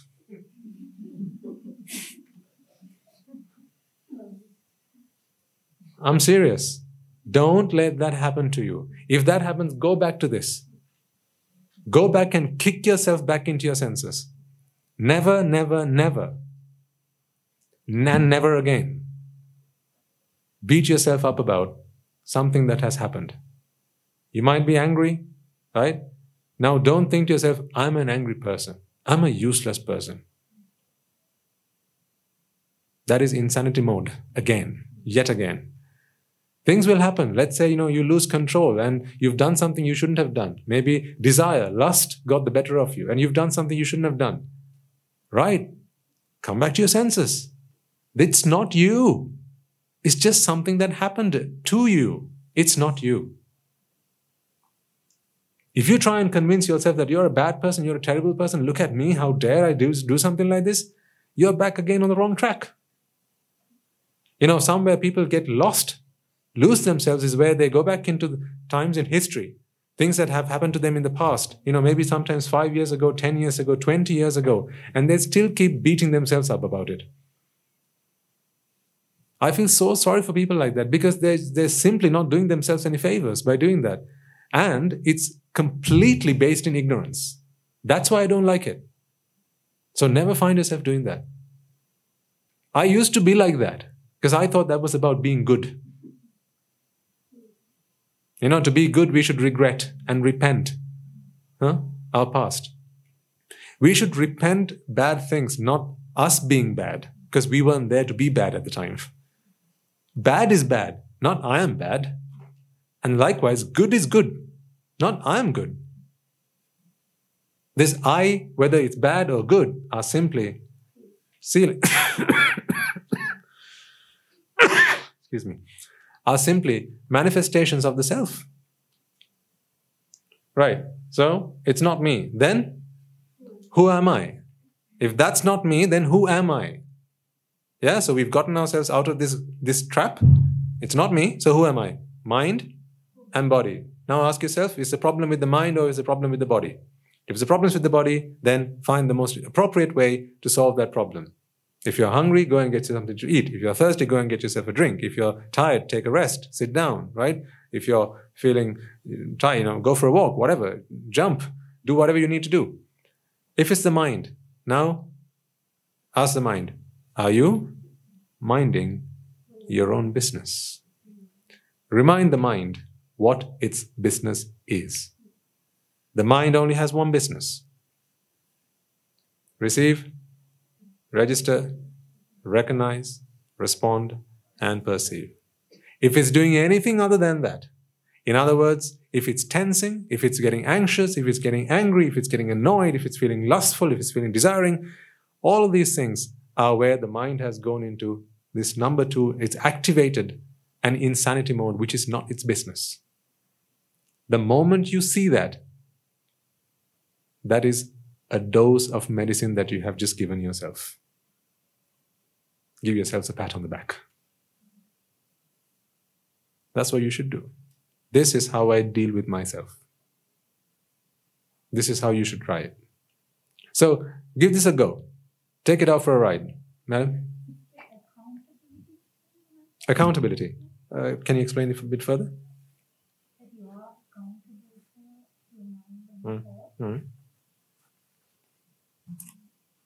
Yes, there is a sense of accountability. This is how it works. For both mind and body, the mind is accountable.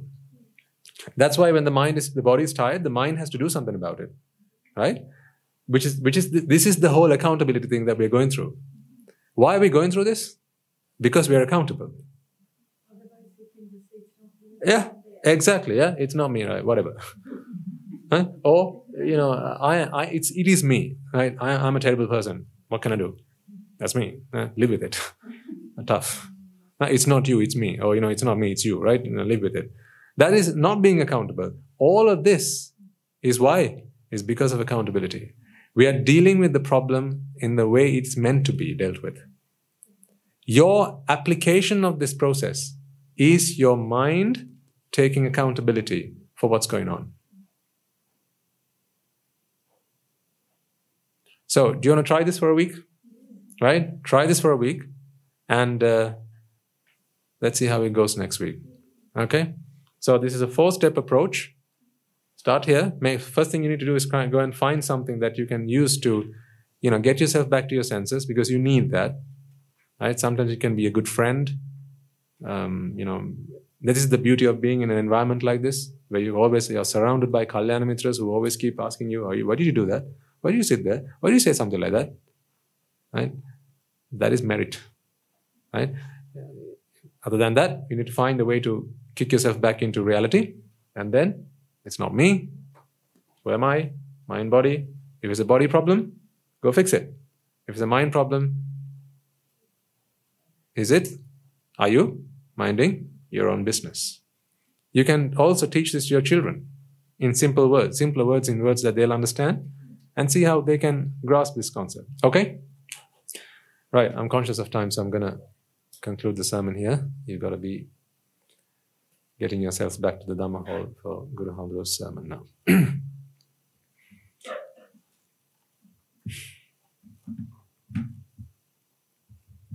Did you all get a chance to donate blood today? Still waiting? Oh. Right. I expect you to donate more than blood. Okay? Because blood, anyone can donate. I mean, it's good. It's meritorious, yeah? But I expect you to donate. Yes. Donate your soul. Donate your heart. Donate your kindness, your generosity, your compassion. That is what the world needs. This world is ailing because there's not enough people like yourselves. Give yourselves unreservedly. Give yourselves wholeheartedly, altruistically, expecting nothing in return. Make your life on this planet worthy to other people. Make it a blessing to other people. Become a blessed one. Make your presence here a blessing to all around you. That is how I learned to live my life. This is how my teachers mold me into who I am. And I want you all to do the same and be part of our army. I feel really energized just, seeing you and having you here and knowing that, you will come with us on this journey. Because this is not something, the things that we have planned to do, folks, I've only given you just the tip of the iceberg. There's so much more that we've planned for the future. And those things can't happen just because with one person. Remember, the Buddha himself did not set up or establish the entire sasana. He had 80 of his great arahants by his side, and the lay community as well, who all pulled together in one direction to make this happen. It is thanks to all of them today we have the Buddha sasana. Today, it's you and us together that we have to do. We have to do this. Long live the Sambuddha sasana. Okay, let's take a moment to transfer the merits that we have all acquired to the infinite virtues of the Noble Triple Gem, chanting Pirit, listening to the Dhamma, and engaging in various meritorious deeds today. First and foremost, let us remind ourselves how incredibly fortunate we are To be in receipt of the Lord Buddha's teaching, and with immense gratitude, let us transfer these merits to the bhikkhus and bhikkhunis, upasakas and upasikas, who since time immemorial have protected and preserved the sublime teachings of the Buddha and passed it down through the generations of the noble lineage in the form of the Tripitaka, which is thankfully available to us today to study, understand, and comprehend the Dhamma. Let us transfer the merits we have acquired to all members of the Mahasangha present throughout the world, including the chief prelates of all of the chapters, who have dedicated their lives to the noble path and have committed themselves towards the betterment of all sentient beings. Let us not forget that among them are the monks and nuns resident in your local temples and nunneries, who have always been by your side through thick and thin, come rain or shine. Let us transfer these merits to Guru Swami Mahanse, as well as all the teachers resident at this monastery, as well as the Anagarikas and Anagarikas attached to the monastery. Let us take a moment to transfer these merits and express our gratitude to those who make great efforts to disseminate the teachings of the Buddha, be that by transliterating these sermons, sharing them out with others, or inviting others to join them. And may, through the power of these merits, if any of them have been born in the woeful plane, redeem themselves and be born in the blissful plane. May, through the power of these merits, they abstain from the unmeritorious deeds, fulfill the meritorious deeds, fulfill the noble eightfold path, and may they all attain the supreme bliss of Nibbana. Sadhu, sadhu, sadhu. Let us also transfer merits we have acquired to our devotees, friends of the monastery, who for the sake of merits continue to sustain the Mahasangha. This includes everyone from those of you who have contributed to the construction of the monastery, to those of you who provide the Mahasangha with shelter, alms, robes, and medicines, as well as those who have passed down their know-how and continue to extend their well wishes. May through the power of these merits, if any of them have been, may through the power of these merits, they all abstain from the unmeritorious deeds, fulfill the meritorious deeds, fulfill the noble eightfold path, and attain the supreme bliss of Nibbana. Sadhu, sadhu, sadhu. Let us take a moment to transfer merits to our mothers, fathers, husbands, wives, brothers and sisters, sons and daughters, husbands, wives, grandparents, uncles, aunts, cousins, nephews, our elders, friends and acquaintances, employees, employees, and to all those who've helped, supported, and assisted us along the way. By the power of these merits, may they be healed of any physical and mental ailments and overcome any obstacles to their spiritual progress. May they abstain from the unmeritorious deeds, fulfill the meritorious deeds, fulfill the noble eightfold path, and may they all attain the supreme bliss of Nibbana. Sadhu, sadhu, sadhu. Let us also take a moment to transfer merits to the Devas and Brahmas, spirits and demons, primarily the Sakadeva, as well as all the numerous gods and deities who are committed to protect and fulfill the Sambuddhasasana. Let us also transfer merits to our guardian deities who keep a watchful eye over us and keep us out of harm's way. May, through the power of these merits, they prosper in divine power and wisdom. May they abstain from the unmeritorious deeds, fulfill the meritorious deeds, fulfill the noble eightfold path, and may they all attain the supreme bliss of Nibbana. Sadhu, sadhu, sadhu. Let us also take a moment to transfer merits to our ancestors who have predeceased us, and to all those who have been friends and families and acquaintances in this infinitely long journey in samsara. To those who have helped, supported, and assisted us along the way, may they all transfer and may they all rejoice in these merits. Let us also transfer these merits to the members of the armed forces as well as the police force who have sacrificed their lives to protect the peace and harmony of our nation, and may all those who lost their lives in the war, be their friend or foe, rejoice in the merits that we have acquired today. Let us transfer these merits to those who lost their lives in natural calamities, such as the tsunamis, earthquakes, landslides, forest fires, pandemics, and so on, reminding ourselves that among them will be those who have been friends and family to us in this long journey in samsara, those who have been to help, support, and assist us along the way. Let us take a moment to transfer these merits to them, and may by the power of these merits, if any of them have been born in the woeful planes, redeem themselves and be born in the blissful plane. May they abstain from the unmeritorious deeds, fulfill the meritorious deeds, fulfill the noble eightfold path, and may they all attain the supreme bliss of Nibbana. Sadhu, sadhu, sadhu. Let us all resolve that may, through the power and blessings of all the merits we have acquired throughout the day, we be able to witness the advent of many hundreds of thousands of arahants on this blessed land. And finally, may, through the power of all the merits we have acquired throughout the day, you and I, and everyone who's helped make this program a success, become an Arahatun Mahanse, an Arahateranin Mahanse, in this very life itself, and in the era of the Gautama Supreme Buddha itself. Sadhu, sadhu, sadhu. May the blessings of the Noble Triple Gem be with you all. Members of the Mahasangha will now transfer their blessings to you.